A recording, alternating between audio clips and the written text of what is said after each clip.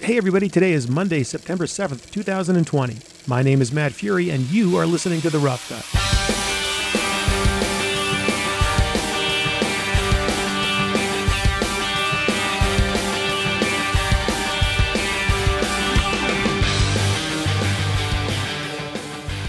All right, that's right, Monday, September 7th. Would you look at that? It's Labor Day here in the US of A, which would explain why I'm laboring right now. But that's okay, it's a labor of love. I love doing this podcast, which, coincidentally, features a movie about love in this episode. Aw. The movie is The Broken Hearts Gallery, and our very special guest is editor Sean Paper. Prior to his turn on the Avid in this film, you've seen Sean's work in such fan favorites as Parks and Recreation, Girls, Crashing, What We Do in the Shadows. What We Do in the Shadows. I love that one. Do you watch What We Do in the Shadows? That is a great show. You're going to watch that. Okay, wait a minute. So Parks and Rec, Girls, Crashing, What We Do in the Shadows, Veep, Ugly Betty, and Flight of the Conchords, literally just to name a few. You notice a trend there? Sean knows his way around cutting comedy, and that certainly is a topic we hit upon for a stretch in the podcast today.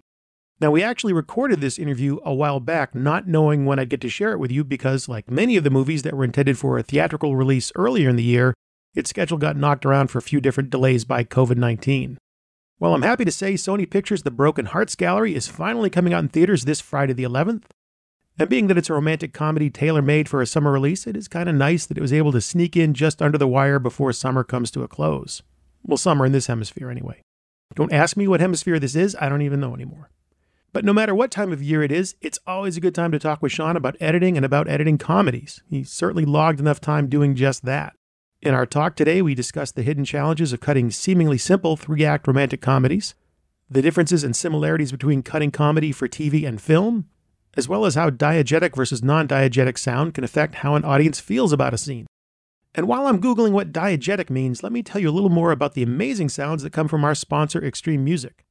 You want your romantic comedy to sound even more romantic? Or even more comedic? It all starts with having great music, diegetic or not. Here it is, diegetic. Adjective. Occurring within the context of the story and able to be heard by the characters. So that's what he meant. All right. Either way, for over 20 years, Extreme Music has been providing visual storytellers with the best in production audio from the most talented composers, musicians, producers, and the like, so that you can go to their fun and easy-to-use website, extrememusic.com, to search for and license just the right tracks for your projects. You can search on just about any kind of keyword, and it will serve up some great music for you to choose from. So show your film or TV show the love it deserves, and visit Extreme Music to give it the best music out there. Okay, the wait and the heartbreak is over. It's time to talk to our special guest today, editor Sean Paper. If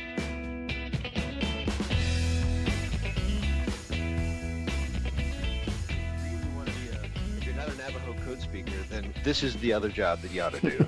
Well, it's funny you say that because there's actually something I want to talk to you about in that vein with your new film. Offhandedly, the first question I have is, why is the title The Broken Hearts Gallery? Because when in the movie, they say Broken Heart Gallery. So to answer your question solely based on facts, I have no idea how they changed it or why they changed it. As we record this, the film doesn't have a release date yet, which is not surprising because there's a few things that are going on in our world right now, and one of which is just the whole theatrical schedule and what's going on with that. But I'm going to save that for a second because the other thing that's going on right now is it's Emmy season. You yourself nominated for an Emmy for your work on Veep, also nominated for an Ace Eddie, I believe. That's right. And I just wanted to ask you about how an editor getting nominated for any kind of award, what kind of impact does that have on your career? How important is it to you? Everyone's very casual about it in a lot of ways, but also at the same time, you can see that they really care. Well, to feel that your work is being seen and recognized, and especially if there's toil involved, which there is in the labor of love of editing, to get recognized for your work is always something that puts a little spring in your step. And I spoke with several of my peers who were nominated yesterday and wished them well, and they were so excited. But in this particular instance, I think it's kind of strange because they're not anticipating any parties. Right. A virtual situation. So editors, we don't get out that much. So when we do have an opportunity to get together and celebrate each other, I think it's a very specialized, introspective place. And I think that we really do enjoy the moments when we do get to go out. And for me, I love going out and playing dress up. I love putting on a tux. I love pretending that I'm James Bond for an evening. Who doesn't? So I believe it's a lot of fun. And I think everybody's really excited. And the people who I've worked with who've just gotten an Emmy all deserve it. It's a really wonderful celebration of the hard work that they put into it. And how does it affect their career? I don't know. Ask my agent. I'm proud of it. It probably helps put my resume in front of somebody's face and, have the opportunity to actually sell them on myself if it's a project that I'm gunning for. It's another feather in your cap. Well, there's nothing wrong with that. Yeah. The other thing that's going on right now, and as we've talked about, is the theatrical release situation. And things are happening daily. Like just today, I believe Universal and AMC just announced an agreement where they're going to shrink the theatrical release window from 3 months to 3 weeks. So after a film is in the theaters, 3 weeks later, it could be available on demand, which is amazing. So there's just so much, I don't want to say confusion, but there's so much to be rationalized right now in terms of how movies are released. As much as possible, they want to release it in the theaters. But even before the pandemic, I feel like the lines between TV and films were blurring with the streaming and just also the quality of what's going on in television. You've done films before. Yes. This is probably your biggest film to date. I would say it's probably the best film that I've done so far. Notwithstanding Jack Frost 2, The Revenge of the Mutant Snowman, which still is a cult classic. You set a pretty high bar with that one. Yeah. But what I'm curious about is, for you as an editor, having done so much work in television and a lot of great work in television, do you approach the job differently? For you, is there not just a creative difference between working in film and television, because I don't think the creative part is so much of it, but just the process and just the rigor of doing the job?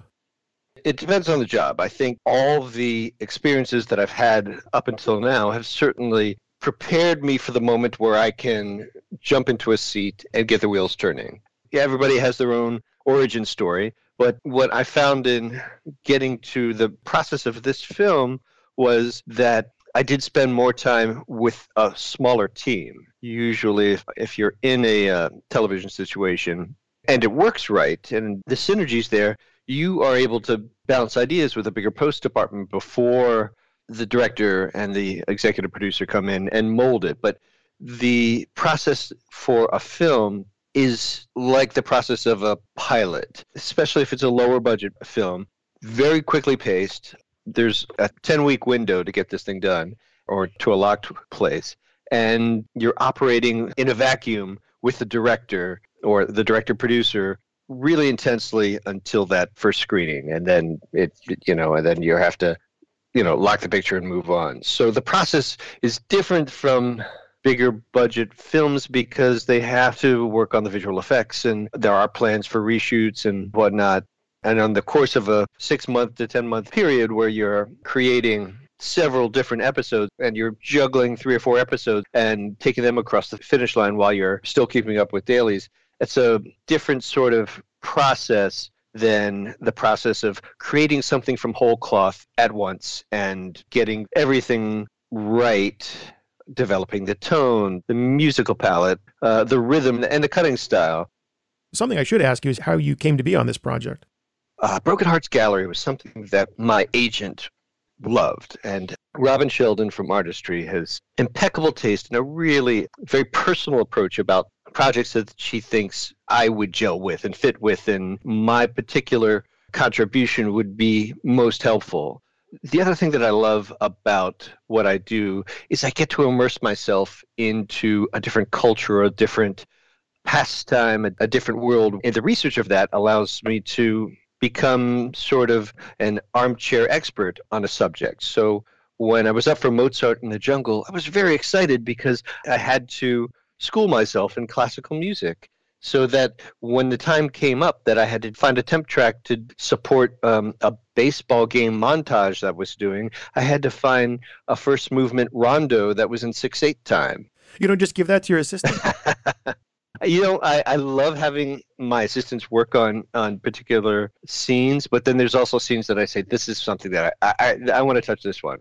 This is something that I think I really want to, something that needs to be born from the connections of all the neurons in my head with the footage on the screen and the other arsenal that I have at my tips. So I do love giving my assistants opportunities to both cut and insight and import. But there's always the particular scenes that I really want to do.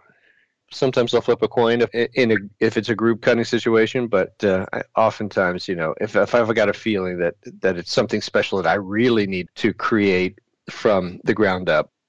Well, you said something early on in our discussion about, being a puzzle solver and a code breaker. It's kind of forcing me to jump ahead a little bit in my line of questioning, just because there's one that I was really looking forward to asking you about. In a romantic comedy, is a tried and true formula, and that's not a bad thing. An act structure is not a bad thing. But before getting ready to talk to you about this, I had never really thought about the challenge of doing a film like this, which is a fairly lighthearted romantic comedy, your classic summer fun movie. But the more that I thought about it and how it's constructed, it feels like you have much less margin for error to get films of this nature to work. And so much of the work you've done, What We Do in the Shadows, Veep, Parks and Rec, Flight of the Conchords, Ugly Betty, it's a pretty awesome lineup. But in works like that, it feels like you can challenge the audience a little more with the characters and the structure and the pacing. But when you have a 90-minute romantic comedy, you have to hit certain notes and at just the right pitch. Otherwise, it's just not going to work. So the first thing that I want to ask you about is this. In this kind of structure, there's going to be conflict. You can't get out of the second act without it. And as a filmmaker, you have to find a way for the audience to like your characters through that conflict. They have to be believable as much as they can with their flaws, that they have to have, but still be redeemable as well. So I guess the first thing I should ask is, after my rambling dissertation there, do you agree with that? And second, how much effort is actually put into that one part of it? Because it feels like the first assembly might not be too tough, but getting that tone and just refining the edit seems like it would be a lot harder than the other type of work you've been doing before. And I could be way off. All the other work that I've done has sort of brought me to this moment. I couldn't have cut this the way I did if I hadn't have worked on Grills with Judd Apatow for 6 years. Learning from him the tricks of the trade, and Nick Stoller, who also had a very particular ask when he came into the cutting room. So I think honing my experience and What We Do in the Shadows to some extent, but there's a lot more tricks you could do in What We Do in the Shadows to advance the story and get that point across. So I wanted to find a way to do this as elegantly and seemingly simply as possible. So there are a lot of hidden visual effects in this film to, split screens and different things to shape characters that are underneath the hood. But I think your analysis of the boxes you need to check to get a rom-com from the end of the first act to the end is spot on. You do have to follow those conventions to get you there, but that's just a guidebook, not a roadmap. You have to follow the course of what the actors and their characters are taking you through. I remember one of the earlier drafts that I read, I thought Natalie Krinsky lovingly and I think quite auspiciously brought me on early, which I love being brought in early in the process and offering my notes and suggestions from the earlier part of the script. And I thought, I think that I'm missing a rivalry scene between the two love interests. We need to have a standoff. And she said, oh, yes, you're right, that we do need to have that moment. And she came back 2 days later with 2 amazing scenes. And that was not something that you don't necessarily have to have in a rom-com, but I thought, wouldn't it be greater if we see our protagonist have to make this choice, have to take the measure of each man and come up with a decision, and a decision which leads her down a certain path, which may or may not get her to the feel-good rom-com ending. And we also had the luck of casting Arturo Castro, who worked on Broad City. He came in, and he was only supposed to be in 2 scenes, and he turned out to be such a wonderful comic sidekick to the main character, to Dacre Montgomery. I was editing in Toronto, and they were shooting a couple streetcar stops away. And when I was done at the end of my day, I would go down and on my iPhone, I would show Natalie scenes that I was working on. And we both saw how Arturo Castro and Dacre Montgomery working together made this such a fun bro comedy. And so we thought, why don't we expand Arturo's character and bring him into other scenes? And, he has this amazing, really small scene with Roy Choi. and that's the beginning of this person's character. So we injected this bit of a brocom in the middle of this rom-com, and I think that just made it less of a conventional straight journey through a rom-com to something where there were more elements involved with it. And we felt the same way about Lucy's Girlfriends, who are amazingly played by Philippa Sue and Molly Gordon. Unexpectedly, they showed up on set, and their camaraderie and the improvs rehearsal that these people had together were so good that we added more of them. And they got to play in rehearsal and ad lib outside of the walls of the script. And coming from the world of What We Do in the Shadows and Parks and Rec, oftentimes the funniest stuff is stuff that has nothing to do with the actual journey of the driving horse of the plot. Well, you brought up Natalie Krinsky, the director and writer. Yes. Since you've illuminated that point of like being on set with her, being able to show her stuff that you're working on in progress on your iPhone, she's a first-time director. Going into this project, did you think, okay, I might have to lean in a little more because I'm working with a director that it's their first time out, and it's something that they've written and obviously they're very close to? Well, from the beginning, Natalie was a collaborator, and then we became co-conspirators together. When I would come at the end of the day to set and show her what I did, we would sit in a corner, and they would be setting up another shot, and we would go in the back of the stairwell. And we would just sit there and giggle and laugh and conspire to augment Arturo's character. So we had a chance to play with that. I think that the jobs that I enjoy the most are the ones where I am asked to be more present and allow me to use my skill set as a storyteller to be more than a button pusher. I mean, I've worked on some really, really good shows where my opinion was less important and, I was the operator. Because I think as an editor, you can't make an edit unless you have an opinion. You have to have an opinion and a judgment of the characters in the scene, even though it might be on the page, a quick understanding of whose scene it is or what the arc of a scene is. I like to find that organically from the dailies and the footage. And I told that to Natalie. I said, that's how I like to work. And she says, that's amazing. I'd love to have that opportunity to be able to do that.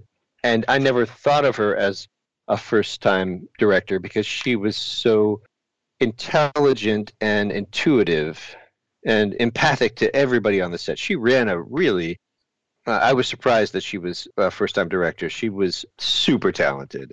I always felt that I was in good hands, and I think that we all felt that, and I think she chose her team really well. They have great casting directors. We all brought our A game because I think she brought that out in us. So to have a director who is, perhaps because it was her first feature, I don't know, she was so invested to a point that the passion was infectious. Continuing our thread on the notes that you have to hit, that next note, and you've touched on this, is pacing. And that's a challenge with every story. But again, I think rom-coms are a lot less forgiving. They need to move. Yes. Therefore, you have to get a lot of story points in efficiently and coherently. And you have some familiar techniques that you employ quite effectively in this film. And as familiar as they may be, again, I never really thought about how you go about doing them. You talked about montages, for example. You can script and shoot for those, but as you talked about in your collaboration with the director, where you plan on having them might not work. But just talk a little bit about how you approach doing a montage, because you've already talked a little bit about music driving things. And it's such an effective tool for moving the story forward and also getting that information out there. Absolutely. Well, montage is shorthand for collapsing time and rolling into the next important beat of the story that jumps from one act to the next. There was a point in the middle of the film where we had collapsed 3 days of scenes into one montage. Once we started to see the Broken Hearts Gallery starting to take off, there were several more exposition scenes that really didn't need to happen, but we wanted to see the characters evolve and the characters get to know each other. And it seemed like a perfect place to do a montage. But there's several different pieces to this kind of story, not too dissimilar from what we do in the Shadows, where we'd have the artistic pictures of vampires, the medieval paintings of devils we would bring in to help tell the stories of vampires. we had these interstitial moments of the gallery and the multimedia aspect of the gallery that were always going to be shot. And I wanted to find organic ways to put them in and punctuate what we've just seen. So we took a bit of time to figure out whose Broken Heart story would we want to use as commentary for the scene. But there was one moment where we did have to cover a lot of ground, and it would have been another 8 minutes of film to have the gallery being built. And there were some really good scenes, but we only needed to see them in tableau. But they also had to incorporate with these interstitials. And I like to use my own temp music, but this is one scene that had 4 or 5 different dialogue scenes that kind of interconnected with the building of the gallery. And in this particular montage, I'm probably giving too much away here, but just to illustrate the point, there's a scene that has 8 different elements in a montage that you have to hit each point. It's really hard to find a song or a score that would do that.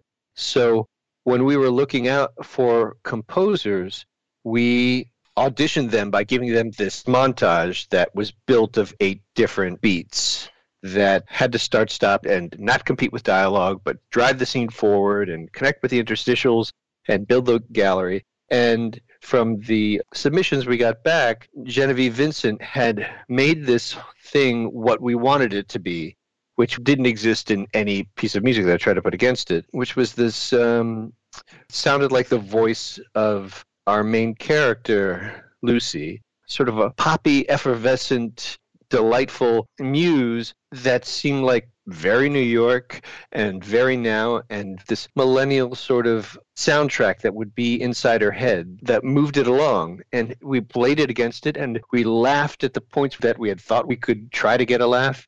And we felt the movement of the piece. We felt it drive it without overcoming it. And this was one of those scenes where we knew that that's what it had to be, but the music didn't exist for it. And we immediately hired Genevieve, and she brought the show to the next level with that.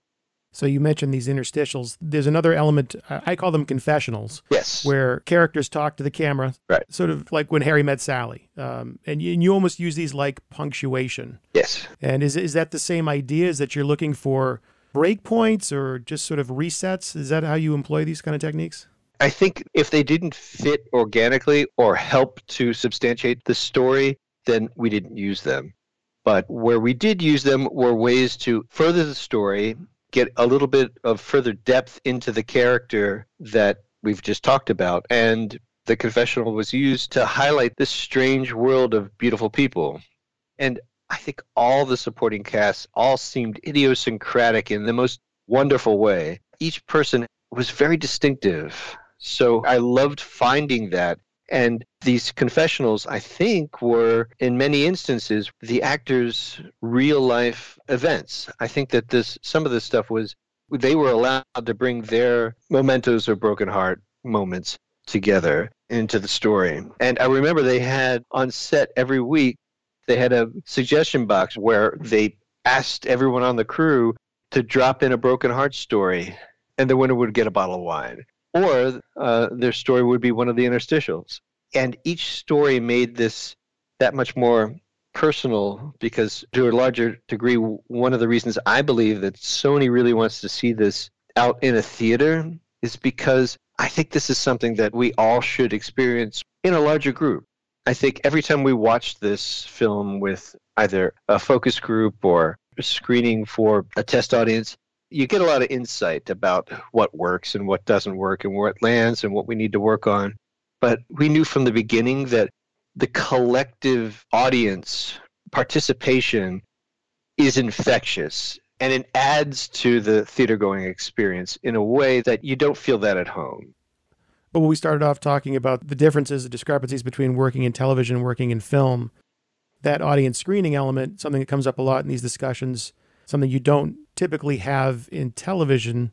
Does that make it that much more challenging that you don't have that feedback, especially in comedy, where the judgment comes down to a few people of is this funny or not? Right. And maybe it is hysterical, but a larger audience it doesn't resonate with. Does that make it a little harder for you in television to feel that you got both feet underneath you when you're cutting comedy? For me, I think it's part of the evolution of my career is that I've hopefully have honed my spidey sense to be able to see what's funny and what's not. And what's funnier if I hold on a shot for an extra 8 frames. So the timing of telling a joke, I think comedians say that, the best way to get good at comedy is to just do comedy all the time. And that's one of the reasons that I worked on Crashing with Judd Apatow. Judd said that we're going to really try to tell the story of what it's really like in the Comedy Cellar in New York and working the circuit of comedy. And I learned a lot from them about the comic timing from a comedian's perspective on a stage and how they work the audience. And I had to find a way to understand that, make it true to them.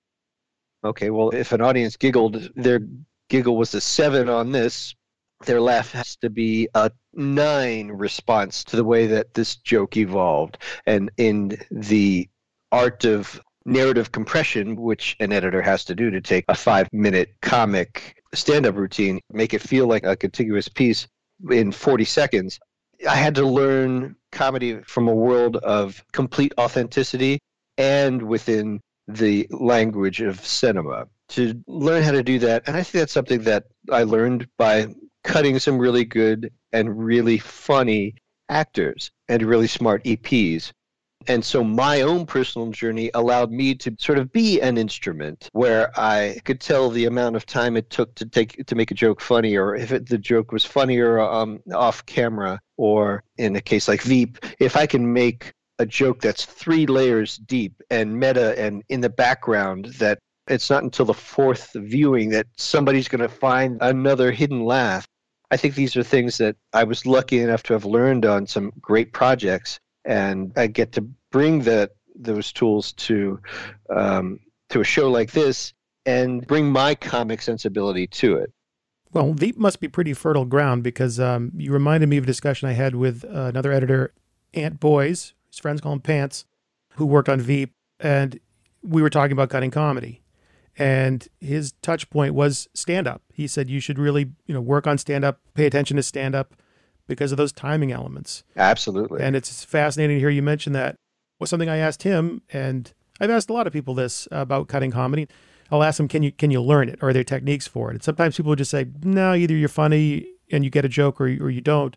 Other times people will actually have certain rules of thumb that they go by. So you mentioned just sort of staying on a shot, another 8 frames. Are there techniques, guidelines that you use in cutting comedy? In the final analysis, if it makes me laugh, then it works. So whatever gets me to that point. And as a comedian learns how to work an audience and dig themselves out of a hole if they're not doing a good set, or they're working on material and they're evolving an anecdote to become a really good joke, I think editors have to do that too. Sure, I think we have an innate ability, and I think that, what do they say about learning an instrument or learning a craft? You have to do it at least 5 years for you to start doing it well. It just takes a lot of time until the techniques that you have become second nature. And some of the techniques in a show like the style of comedy that Jermaine and Taika use in What We Do in the Shadows and what we did in Flight of the Conchords is to extend the awkwardness of a joke. And the comedy often lies in the awkward pauses. That's not so true of Veep or Parks and Recreation. It's often the reaction, or there are different comic styles that are funny. Anticipation. Is it funnier to watch Charlie Chaplin slip on a banana peel out of the blue, or is it funnier to know that the banana peel is down the street and then see him walk, so that that's going to happen? These are things that you learn in film school, you learn from good movies, and then you go Picasso with it. Then you get to a point where you know the rules, and you see where you can stretch them, where you can break them, where you can inject something that's more poignant or meaningful in it. And in a case like this was a rom-com that we really wanted to get jokes in, and Natalie her script was so funny, and she had alt jokes for each moment, and sometimes the jokes were really good, but they were at the sacrifice of the emotion of the moment and, ended up in the cutting room floor. But this is something that we had in Veep and Parks and Rec, that our first cuts, and Flight of the Conchords, our first cuts on this half-hour show were 45 and 50-minute really good comic shows. And they could exist that way. But sometimes comedy is that much sharper when you bring it down to a terse 27 minutes. But that's almost half the original shooting script. So finding a way to distill comedy, and I think, as you're pointing out, rightly so, in rom-com, you have to get those points across without belaboring it. And so I think comedy asks you to be a clock watcher and really understand timing. And I think that informs every other part of cinematic storytelling. And everybody has their own tools in their toolbox to get them there. But I think we all have to realize that timing and the audience's internal clock is something that you always have to be aware of, certainly when you're in the room cutting, to make sure that you're riding their time and you're riding like you're in a horse race and you're pacing it just right. Well, we've talked plenty about the visual aspects of comedy, extending a shot, extending an awkward moment. We should rightly talk about sound and how it plays into comedy and just how it plays into storytelling in general. I recall, when watching the film, there were moments where I could feel there was less of a sound treatment going on. I think the first time I noticed it was, Nick and Lucy, the main characters, are meeting up, I think, in a diner after their first initial meeting. And it felt a little more real. It felt a little more like the sound was all just natural. I didn't feel like there was too much sound design. When that sound goes away and gets a little quieter, the viewer is drawn in just that much more.